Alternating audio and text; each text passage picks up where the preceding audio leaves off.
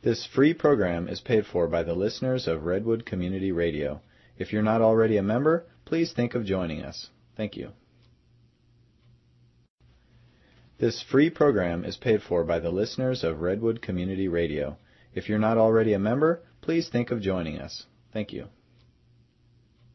Probably including chemtrails. Tune in and call in this Sunday at 1:30 p.m. to Edge of the Herd. Keep your heads up. And support for KMUD comes in part from Golden Dragon Medicinal Syrup, an anti-inflammatory, antifungal, antibacterial, antioxidant medicine made without heat or ice. Golden Dragon Medicinal Syrup is organic, edible, topical, cosmetic, and water-soluble. Information is available at goldendragonmedicinalsyrup@gmail.com and by phone at 707-223-1539. And as always, the views and opinions expressed throughout the broadcast day are those of the speakers and not necessarily those of the station, its staff, or underwriters. Time will be made available for other viewpoints. Thank you for joining us. And, for the record, that was not my view. They made me say that, and I think that is the one thing that the station does have as its own view, is that the views are yours. Anyway, here comes Ask Your Herb Doctor.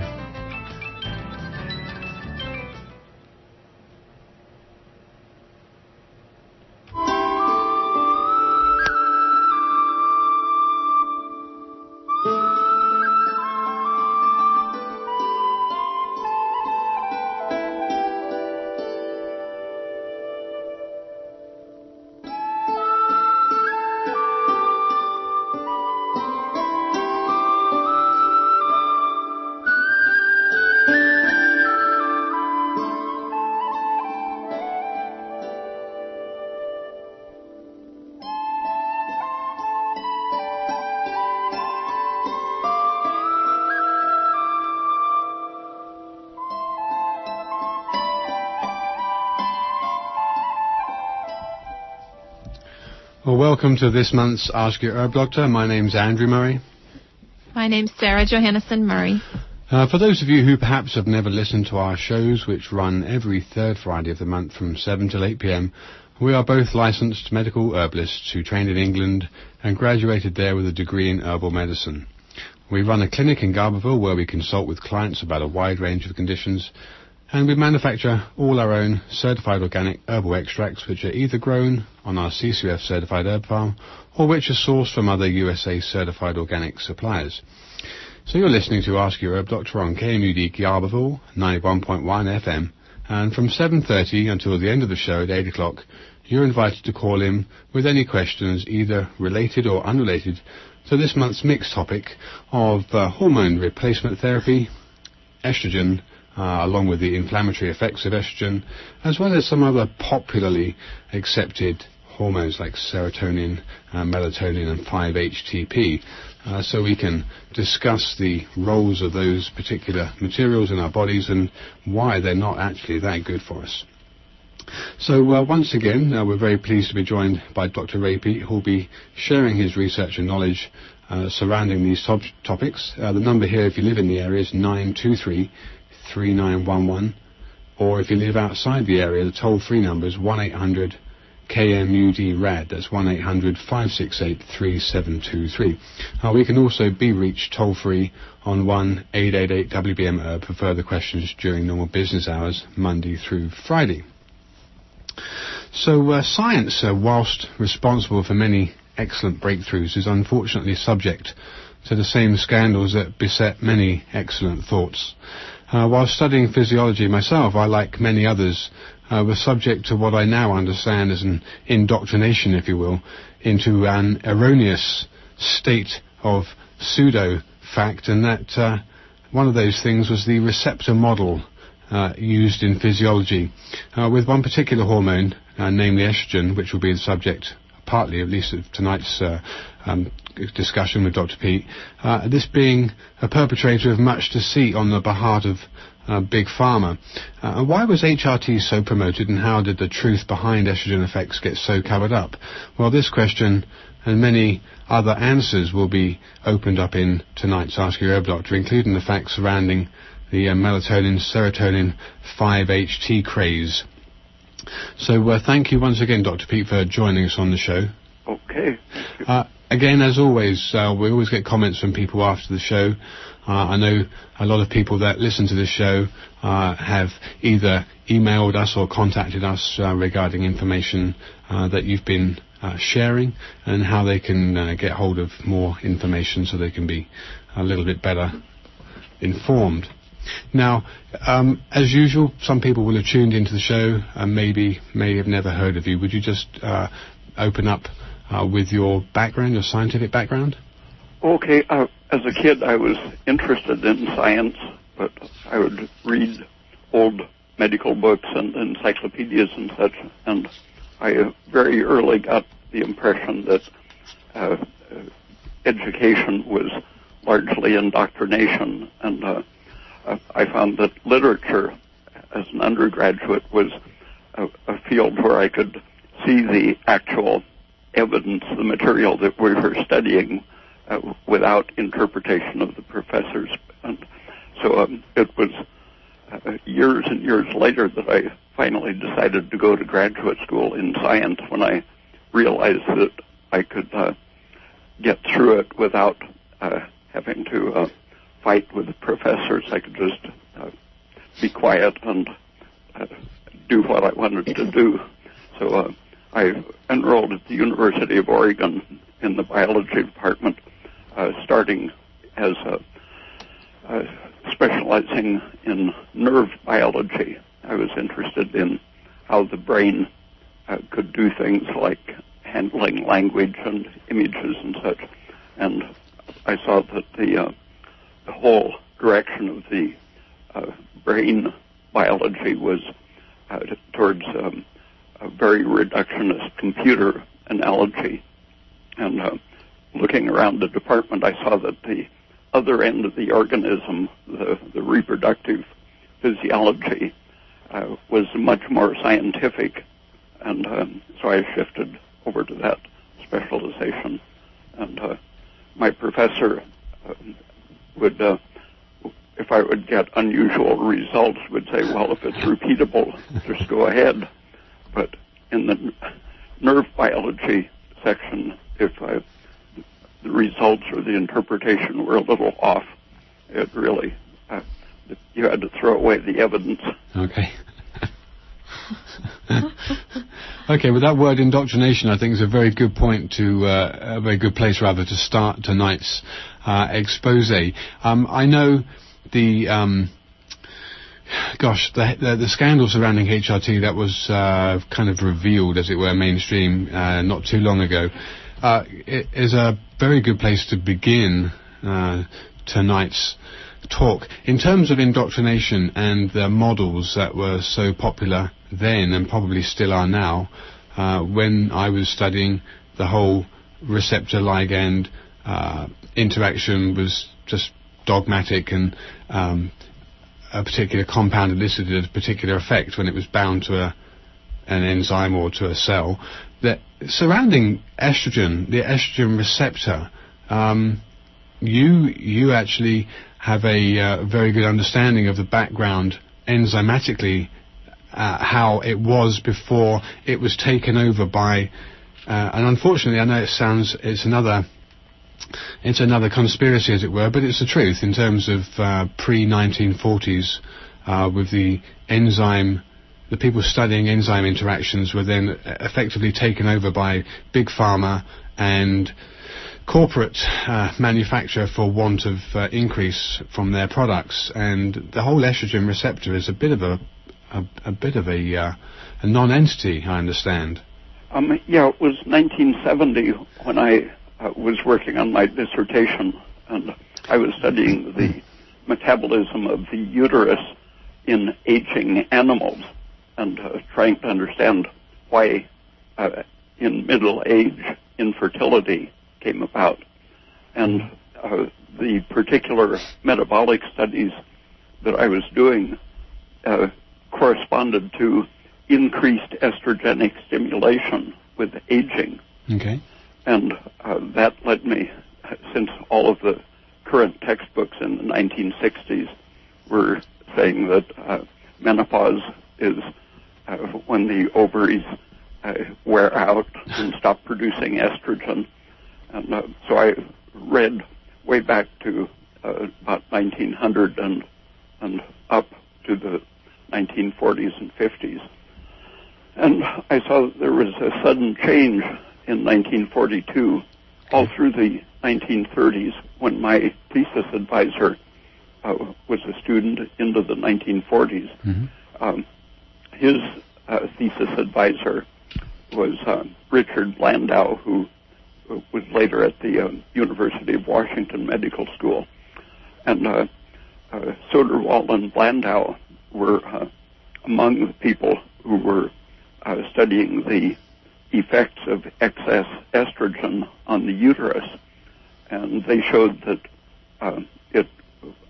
if you gave a graded dose, increasing amounts of estrogen caused miscarriage at earlier, and the smallest dose would cause miscarriage at a very early stage. And if you waited until very late in the pregnancy, it would take a bigger dose, but it was a very continuous graded effect in which the estrogen slight excess would be sufficient to kill the developing embryo. Mm-hmm. And this was going on all through the late 1930s into the 1940s. And the hormones of the ovary were identified in the mid-1930s as the very major substance produced in the ovary was progesterone, and estrogen was a minor substance. Okay. But it turned out that other people doing research on how estrogen worked at this time saw that soot, just put a spoon in a candle flame and then extract it in a solvent, you could get hundreds of different estrogenic substances out of just soot. Wow. And this was wonderful for the drug industries because everyone could find an estrogen to patent. But there was only one natural progesterone, and so that was not a viable drug because no one had a patent on it. So by 1942, the 13 major estrogen companies had their synthetic estrogens, and the situation scientifically was that estrogen caused infertility. Right. It was associated with aging. But since they had products, they said, here we have the female hormone, and being female means being able to have babies. And so estrogen must be what causes women to have babies. And they wanted to sell it for some popular use so they could sell it to millions of women. And they came up with the idea that it would prevent miscarriage, even though the science said the opposite. And they got a team, man and wife at Harvard, to promote the idea that diethylstilbestrol, DES. DES, which is just awful. Yeah, that it would prevent miscarriages. And so they were prescribing it for years to women to prevent miscarriage and to make a healthier baby and so on. And it turned out, probably they never would have had to stop selling it, even though it was causing cancer and deformity. But they, about the same time it was getting recognized that DES causes cancer and doesn't prevent miscarriage, but actually increases the risk. They were getting interested in a new product to sell to even more women, the birth control pill. So when they decided that the time was right, in the 1940s, they didn't want their drug company known as the abortion producer. But by 1959 or 60, abortion was becoming, or contraception was becoming acceptable, but still abortion was a taboo. Mm-hmm. So they invented a story saying that if you take estrogen, it will suppress your body's estrogen and prevent miscarriage by lowering your estrogen. And so that they came out with the contraceptive so-called abortion pill, just as it was recognized that DES was causing miscarriages and cancer. So they lost one product, but immediately came out with another falsified story to sell the birth control pills. Mm-hmm. In terms of the dogma behind receptor physiology, what is the truth behind whether or not estrogen binds to a specific receptor and the lies surrounding the so-called science that was produced in order to support the estrogen industry? These people who were doing the real science were trying to explain why estrogen had these toxic effects. Right.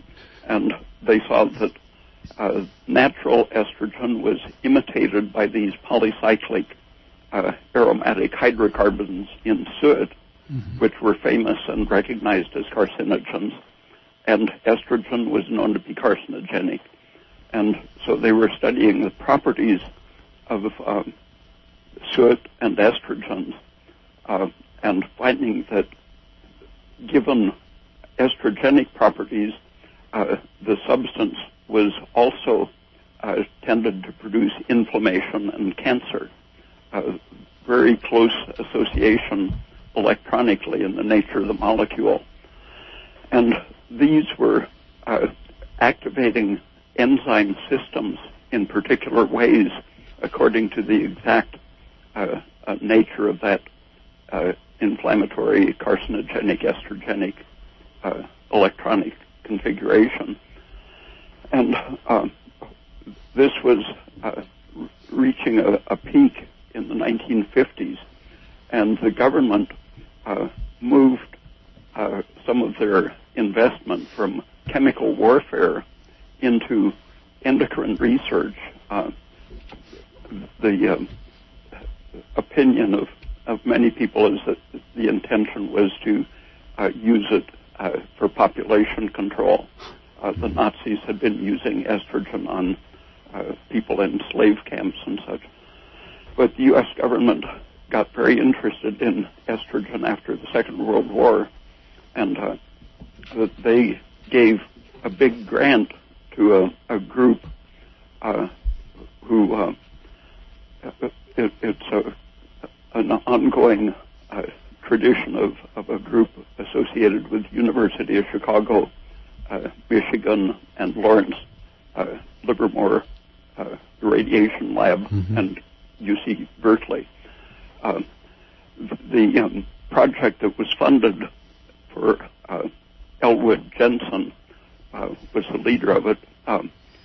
He had been working in chemical warfare and wanted to create a new idea for how estrogen worked that would not involve all of this interesting chemistry, which explained why estrogen was a very intense toxin and carcinogen. He wanted to say that all it does is activate the female genes, that women are characterized by having a uterus and breasts, and the function of these is governed by their genes, their female genes, and these genes are activated in their particular organs by estrogen somehow turning a switch that would only activate those female genes and not involve all of this nasty chemistry of cancer and inflammation. But they knew that soot caused cancer in the late 1800s from the chimney sweeps. But that was exactly what Jensen wanted people to forget by saying, just forget all of this enzymology and chemistry that people have been working on, which in such elegant ways showed the similarities of of the carcinogens and estrogens. But he wanted to say that it's like a lock and key. The female organs have a very specific lock, and the estrogen is a key that sticks only into that lock. And estrogen receptors are now known to be found all throughout the body, right? And in men. And in men. Yeah, there you go. But no one was, at that time, the real science was thinking of the whole cell and the whole organism as the responsive unit to things like estrogen. But Elwood Jensen he was arguing that there was just one little switch molecule in the cell which would neatly turn on only the female genes, and so it wouldn't have the possibility of any of these other actions. The Defense Department funded, Atomic Energy Commission gave him permission to use radioactive isotopes and supplied the isotopes. Okay. And other labs, his competition didn't have either the grants or the isotopes. They were very tightly controlled by the Atomic Energy Commission. And he labeled estrogen and found that it concentrated in organs like the uterus. And since the enzymologists were saying that it affects the whole energy system of the organism and the cell, changing the oxidation reduction processes and participating in the chemistry of the cell, he labeled two different kinds of estrogen, put labels in two different places, and added them to the uterine tissue, and said that there was no interchange between the two. There were no oxidative reactions in which estrogen participated. And he published that, I think it was 1962, and that the enzymologists had been, the whole thing was based on estrogen participating as a chemical reactant. And he had the only means by which to demonstrate what he claimed, so his opponents didn't have the grants or the isotopes to challenge that. To disprove it, because the research up until that point had been showing that estrogen causes cancer, but the drug companies after 1942 wanted to sell the oral contraceptive pill, they wanted to sell DES, which is known to cause cancer for generations later in the babies of the mothers who took it, and now HRT. So we're talking about three different majorly used drugs that they knew caused cancer, and doctors are still prescribing them today. And some of the particular enzymes involved in cancer and estrogen function were well known to the enzymologists, but Elwood Jensen's group said no, they don't. He used the fancy isotope demonstration to say no, they don't participate. They're not oxidized and reduced. But 10 or 15 years later, after the receptor dogma had been imposed on the world of biology, other people started using isotopes and showing that, yes, the older enzymologists were exactly right. Estrogen does participate as a catalyst in enzyme reactions, especially transhydrogenation reactions that connect energy production to gene turnover and cell growth and so on. So that's how it initiates cancer cells? Yeah. It allows the energy to be short-circuited over into the growth rather than the function mechanism. So the cell stops functioning and doing its normal cellular functioning, and just the estrogen turns on the cell growth processes. Yeah, it drains the energy right out of function into growth. Very scary. Okay, one sec. You're listening to Ask Your Herb Doctor on KMUD Garberville 91.1 FM.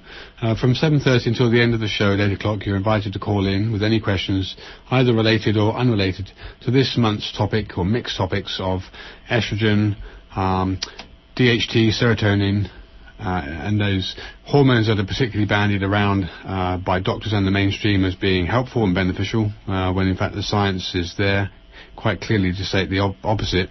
And we are very privileged to be joined by Dr. Raymond Peat, who has many years of research under his belt, to just tell us all about it.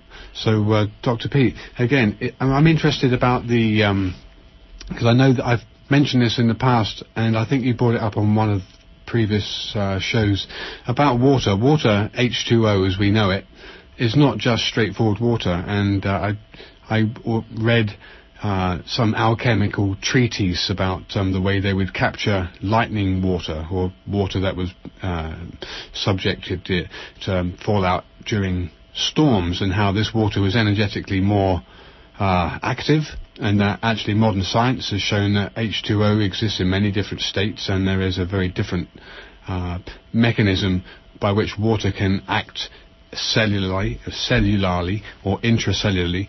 And I'm interested from a point of view of what we're talking about now with estrogen involved in redox reactions, how that actually comes out in terms of its cancer promoting. Well, the fastest change that you can see in a cell within a minute or two of exposing it to estrogen is that it just instantly starts taking up water. Okay.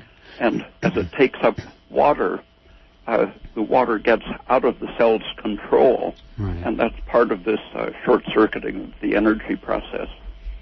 The microtubules that are an organizing force in the cell that lets it do the work it's supposed to, these are depolymerized in the presence of estrogen and disorganized.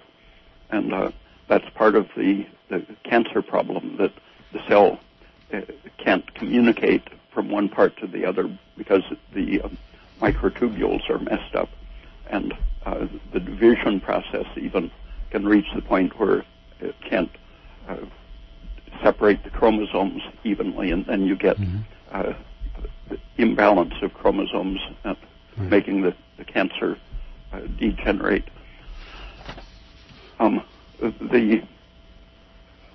The water is it's normally under control of adjoining surfaces, so that it's very unlike bulk water, but in the presence of estrogen it becomes bulk-like. So that one of my experiments at the university was to put an old uterus, a young uterus, and an estrogen-treated uterus in an MRI machine. And we could show that the old uterus and the estrogen-treated uterus had loose water, disorganized water, that could be distinguished from the young, healthy uterus. Interesting. Okay. It's coming up close to 7:30, so I just want to let people know that from any time on, people are welcome to call in with questions related or unrelated to this month's show. So far as other hormones are concerned, the whole hormone replacement therapy, just give me your opinion of the HRT's effects and why it was eventually taken out. Well, when the it's still not taken out. People still. It's in England. It's not as popular. In England, there's a big kind of backlash against it. The industry succeeded so greatly in turning science completely upside down in the case of estrogen that took a lot of other hormones with it. Progesterone was suppressed and ignored because it would cure the things that estrogen was claimed to cure and actually caused. And it couldn't be patented, as you said. Yeah. And prolactin had many toxic effects that were well recognized, but since estrogen increases prolactin, there was a great pressure not to think very much about what it means that prolactin causes bone loss and contributes to osteoporosis, but it wasn't popular to think of the fact that estrogen increases prolactin. And serotonin is another thing that has been strongly influenced by this inverted interpretation of estrogen, because estrogen increases exposure to serotonin. Serotonin is one of the means by which estrogen increases prolactin. Mm-hmm. And serotonin does many of the harmful things that estrogen and prolactin do, including a direct cause of bone loss. Okay. People who take the fluoxetine type of antidepressants are seen to have a lot of premature bone loss. Right. Because of the excess exposure to serotonin mm-hmm. and the associated prolactin. And the serotonin is, in a way, kind of a cofactor for estrogen. Estrogen increases prolactin or serotonin systemically, mm-hmm. and serotonin in turn increases the production of estrogen. So when one gets out of control, they both tend to become dominant. And serotonin is involved in the inflammations produced by estrogen. Well, we're all told that serotonin is the feel-good hormone, and give you SSRIs to make... Yeah, they give you the antidepressants, selective serotonin reuptake inhibitors, so you can feel better. So it's more present in and the circulation. And so is this just the same brainwashing they're trying to do to us, like they did with the estrogen, saying estrogen prevents bone loss when actually it causes bone loss? So serotonin helps your depression and in fact has all these negative side effects of increased bone loss, increased estrogen levels, increased risking of your risk of cancer. The one of the currently bad effects of serotonin excess that is getting some recognition, even though in the 1950s all of the bad features of serotonin were recognized in a disease involving tumors in the intestine that produce too much serotonin. But in just the last 2 or 3 years, the hypertension of the pulmonary artery is being seen to be caused by serotonin, and that drugs that increase serotonin increase this pulmonary hypertension and degeneration of the valves in the right side of the heart. This was known in the 1950s as the main deadly complication of having that serotonin-producing tumor. But finally, 60 years later, it's being recognized as a way to treat pulmonary hypertension by using anti-serotonin drugs. Yeah. Gosh. Okay, we do actually have a caller on the line, Dr. Peat. So. Yes. I sometimes have a tendency toward depression, and I like to do more natural things when I can and stay away from the hard drugs when I can. So I resisted trying anything like Zoloft or Prozac or any of that, but I was told by some nature doctors to try 5-HTP. As a matter of fact, I was told for another couple of people that I inquired that had depression, and they said that this 5-HTP was something natural that would help you use your own serotonin better and be more like kind of a natural Prozac. Now, are you telling me that that is not good for you, that that's going to make you either make more, does it help you make more serotonin or utilize what you have better? The Prozac-type drugs keep the platelets and nerve cells from binding and keeping serotonin out of the way, and so they lead to overexposure to the serotonin. Are you familiar with 5-HTP? That's what you get at the health food store. That's supposed to be like an amino acid or... Yeah, plain tryptophan is bad enough, but the 5-hydroxy tryptophan is one step closer to being serotonin. So you think that it's not good for me to take it? Everything that I know suggests that, for example, there's increased risk of breast cancer and obesity and many bad effects. How could it increase obesity? By slowing metabolism and suppressing thyroid. 5-HTP does that? The antidepressants? Well, no, I don't mean like Prozac. I'm just talking about 5-HTP. It's an amino acid that it hasn't been studied as much as the antidepressants, but it works to raise your serotonin. It's basically providing you the precursor, and your body makes more serotonin out of it. So the effects of serotonin in excess are going to be increasing estrogen, which slows your liver's metabolism. That can slow your thyroid down. That can lead to obesity. It can promote, by increasing estrogen, it can promote cancer. And again, it says it elevates your mood. Well, you have to weigh it up. It might make you elevate your mood, but you also risk these other things. I mean, they used to give X-rays to help with psoriasis and rheumatoid arthritis. Oh, whoops-a-daisy. Sorry you got cancer. My aunt had a lot of X-ray treatment for her acne on her back, and she had a terrible form of breast cancer, which turned into bone cancer, and she died at the age of 50. Well, I certainly don't want to slow my metabolism or my thyroid down or any of that. I've done with the menopause thing, so I figure my estrogen has balanced itself out, and I've never taken the replacement. It seems like he's not talking about how it became so outrageously popular for women with menopause.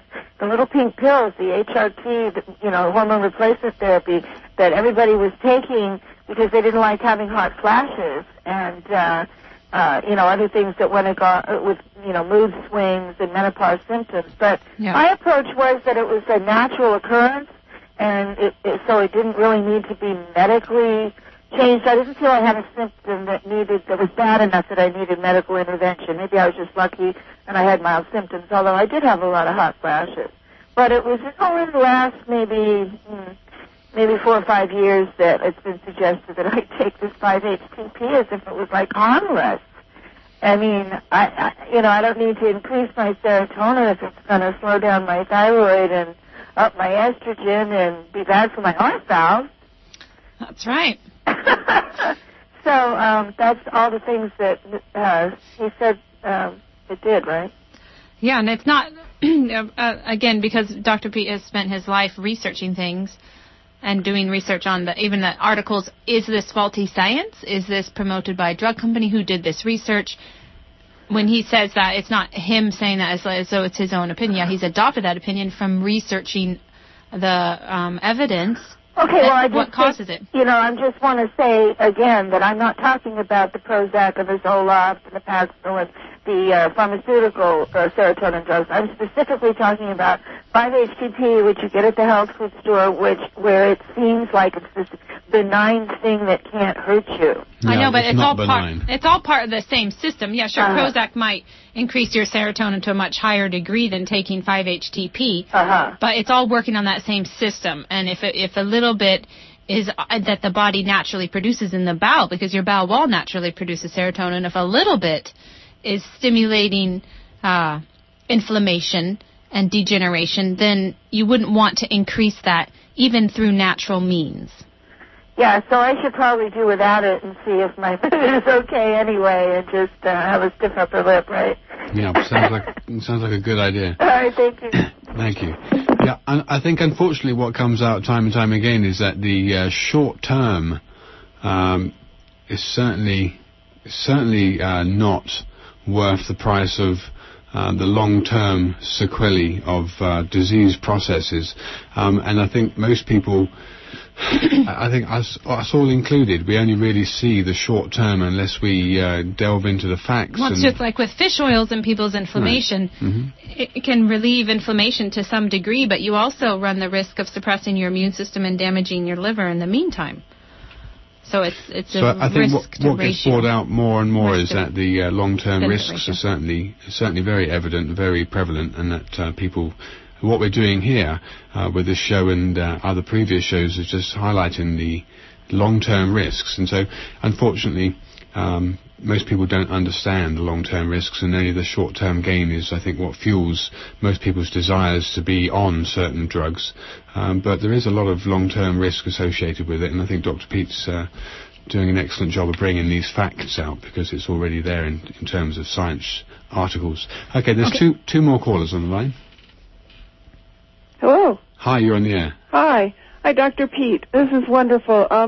I've talked to you before, and I've gotten completely off of my serotonin reuptake inhibitors, and I wanted to say that I read a bunch of articles on your site, and I have to tell you that one effect of stopping taking these Prozac and these serotonin things is that I've now been able to stop using steroids in an inhaler. My asthma has gone away completely. All right, well done. And I just wanted to make sure that I read your website right, because I think you said there that serotonin does relate to asthma, and nobody ever told me that, but I'm completely off my inhaler, and it's only been a month, so I just wanted to tell you that and ask a question about that. It does several things related to asthma. Estrogen is related to asthma too, and the effect of the serotonin is to cause localized contraction of the tubes in your lungs, as well as causing them to take up water and promote some inflammation. But the contraction is the thing that's best studied in connection with asthma.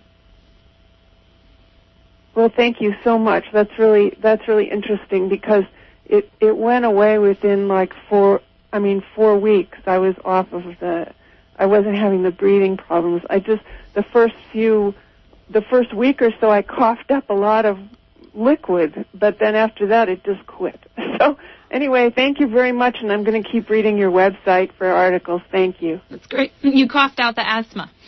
I don't know what I coughed out, but I coughed up a lot of fluid for like a week, but after that it just cleared up, and I stopped using the inhaler, and I'm not using it anymore, and I'm just really grateful. Yeah, fantastic news. Getting off the serotonin was painful, but after I'm off of it now for almost 2 months, so I'm very grateful. So thank you for the information. Thank you for your call. Yeah, good. Well, there we go. That's another glaring example of what we hear frequently.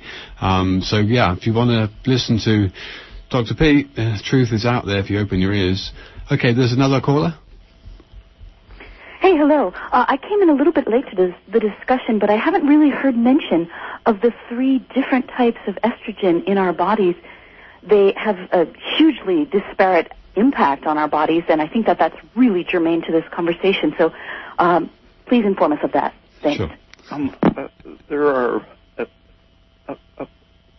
probably a dozen important types of estrogen, but almost all of them, the 3 main types, estriol, estrone, and estradiol, those are the best known and have been used as drugs. Those all have pretty much the same effects, but just at different potencies. So that if you can turn your most potent estradiol into the others, you're protected against some of the most toxic effects of estrogen.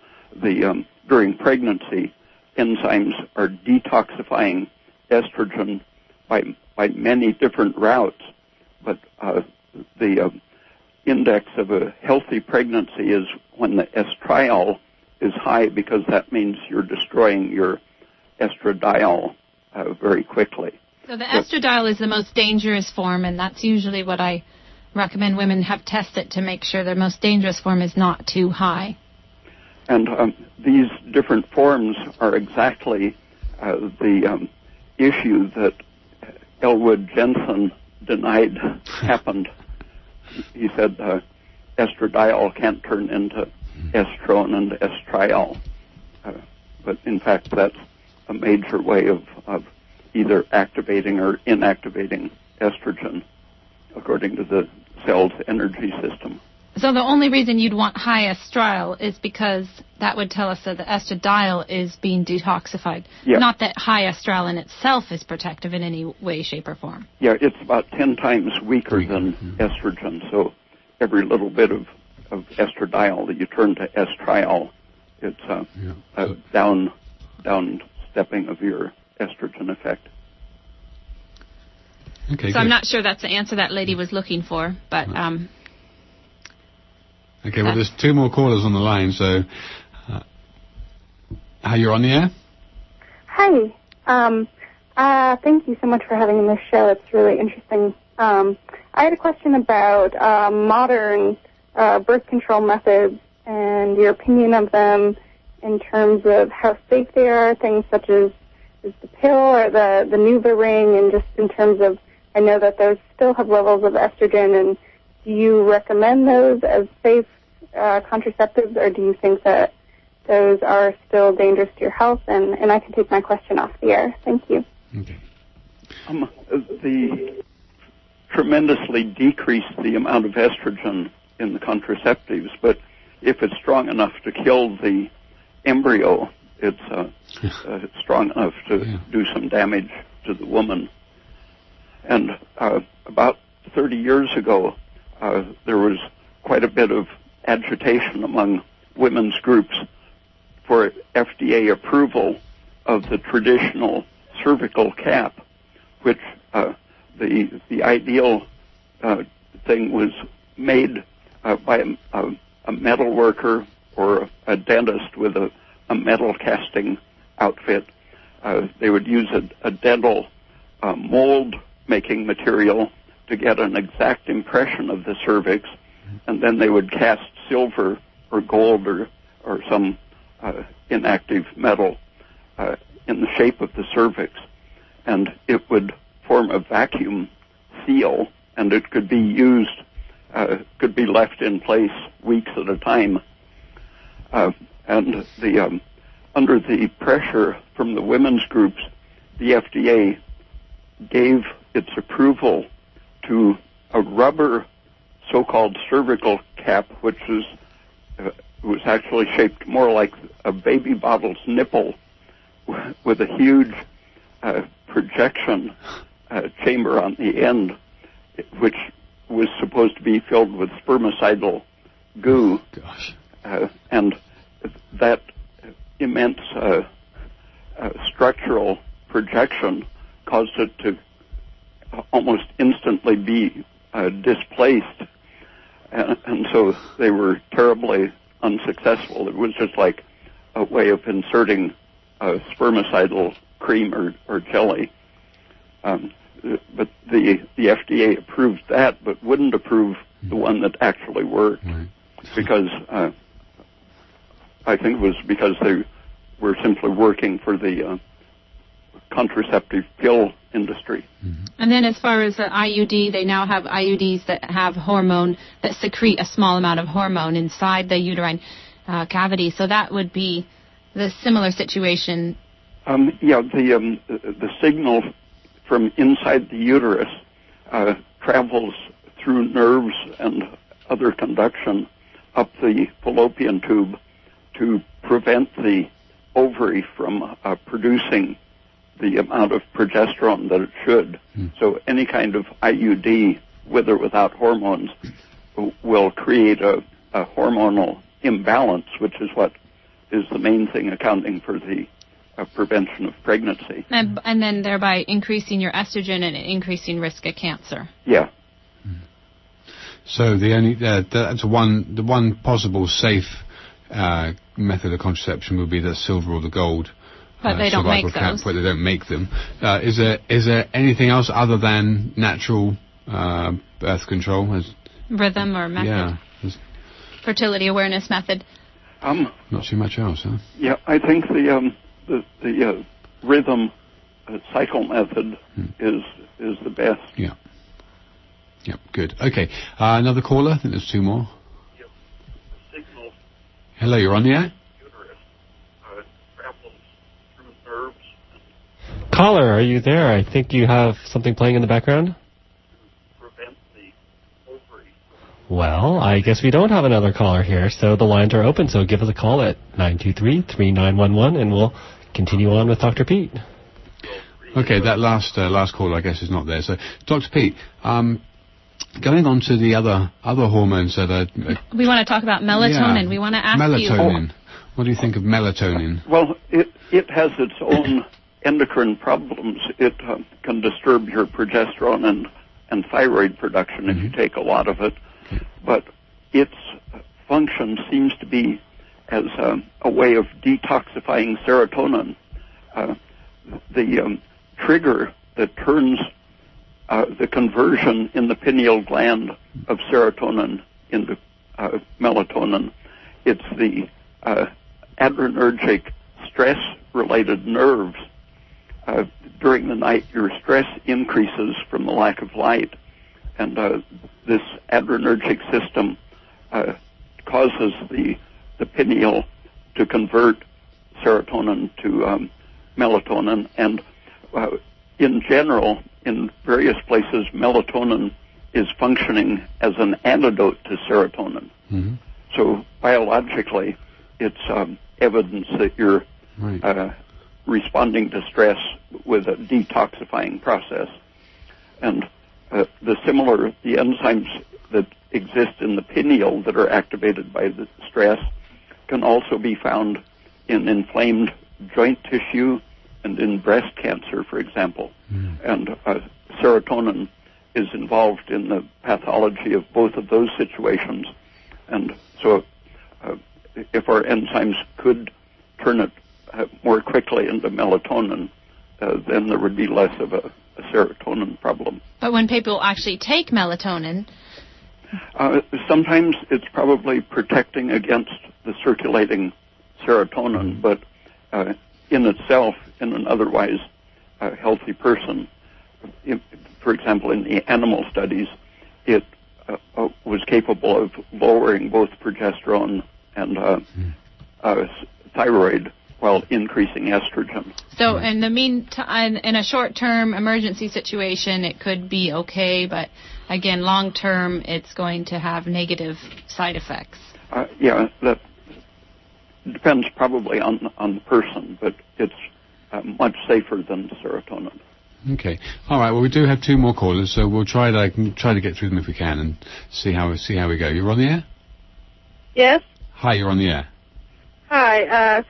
Yeah, I take it's called Vagifem suppository, and it's for, dryness, but I just looked on the package, and it says it's estradiol. Right. So should I really worry about that? Because I did have a problem with, pretty dry. Okay. Dr. Peat, what do you... The people have been studied who were using vaginal creams, for example, and their blood level of estrogen was even higher than some of the oral pills were causing. So it's definitely a systemic hormonal influence wherever you put it. Right. So obviously if there's any familial, even if there isn't a familial history, but especially if there is a familial history of any estrogen cancers, So Dr. Peat, what would you recommend to this lady to use in place of her suppository? I've known several women who had pharmacists make them up suppositories with a fairly high dose of vitamin A and a little vitamin E in cocoa butter or other way of introducing it. And the vitamin A helps to strengthen the membranes and normalize mucus production. Okay. Okay, good. Well, that's a pretty. And in the meantime, if you can't find a pharmacist to make it, you can do that. Vitamin A palmitate and vitamin E, you can buy those capsules and try that. Okay. All right. Well, thank you very much. Yeah, you're welcome. Certainly sounds a lot safer than what you were using. Okay, good. There's another caller on the line. Hello? Hi, you're on the air. Hi. What do you think of the bioidentical hormones in low dose? Very suspicious, That Dr. Peat. come from wild yams and... Well, it depends which ones. Are they estrogen or are they progesterone? Well, they're the 3 estrogens, but the estradiol's the lowest that, that are compounded by Women's International Pharmacy, but they're from soy and yam, wild yam. And there's no progesterone in there? And progesterone also from vegetable sources, as opposed to the synthetic or the animal estrogens that pharmaceutical companies use. So, Dr. Peat, what would you recommend to this lady? Well, what is his opinion of the bioidentical hormones? All of the hormones that are bioidentical can have, they have to fit into the system in a balanced way, and it's okay to have a physiological amount of any of these, serotonin, estrogen, melatonin, and so on. But when you supplement estrogen or serotonin, you're most likely increasing something that's already excessive. The doctrine of replacement with the natural hormones is building on the history of the estrogen replacement with synthetic hormones, and what they neglect is that as a woman ages from age 19 to 39, for example, there's a steady average increase in the amount of estrogen in her bloodstream, as well as a fairly continuous amount of progesterone, which every cycle the estrogen is forced out of the cells all through the body by the rising large amount of progesterone. And in the 40s, progesterone production is no longer able to fully keep up with this steadily increasing estrogen production with aging. And as soon as progesterone decreases and can no longer force estrogen out of the cells, the blood estrogen level will drop, but the estrogen inside the cells will increase. Publications by some, I think they're Norwegians, Batra and others, and by Richard Blandau in University of Washington, showed that the tissues of old organisms retain much estrogen than the tissues of young animals. And the fact that you don't find it in the blood is simply because estrogen sticks inside the cells in proportion to the deficiency of progesterone. So that was probably the reason why they recommended it, is because of low blood levels. And so Dr. Peat's advice would be to not use it. Okay, it's I'm being made aware that it is 2 minutes to 8 o'clock, and the show does wrap up at 8 o'clock. So thank you for all of those people that have called in. For anyone else who's listening who wants to find out more about Dr. Raymond Peat, who's our special guest this month, his website is very informative. It's www.raypeat.com, RAYPEAT.com. Thank you so much, Dr. Peat, for joining us this evening. Okay, thank you. Okay. Thank you. And for those listening, we can be reached during normal business hours, Monday through Friday. We have a number 1-888-WBM-HERB, which is 1-888-926-4372. Okay, so until the same time next month, 7 till 8 o'clock, thank you so much for listening. And to those who have ears, let them hear. Thank you.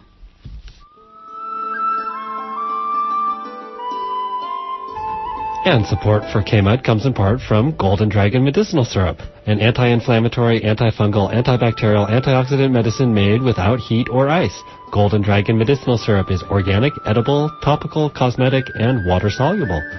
Information available at Golden Dragon Medicinal Syrup at gmail.com and by phone at 707-223-1569.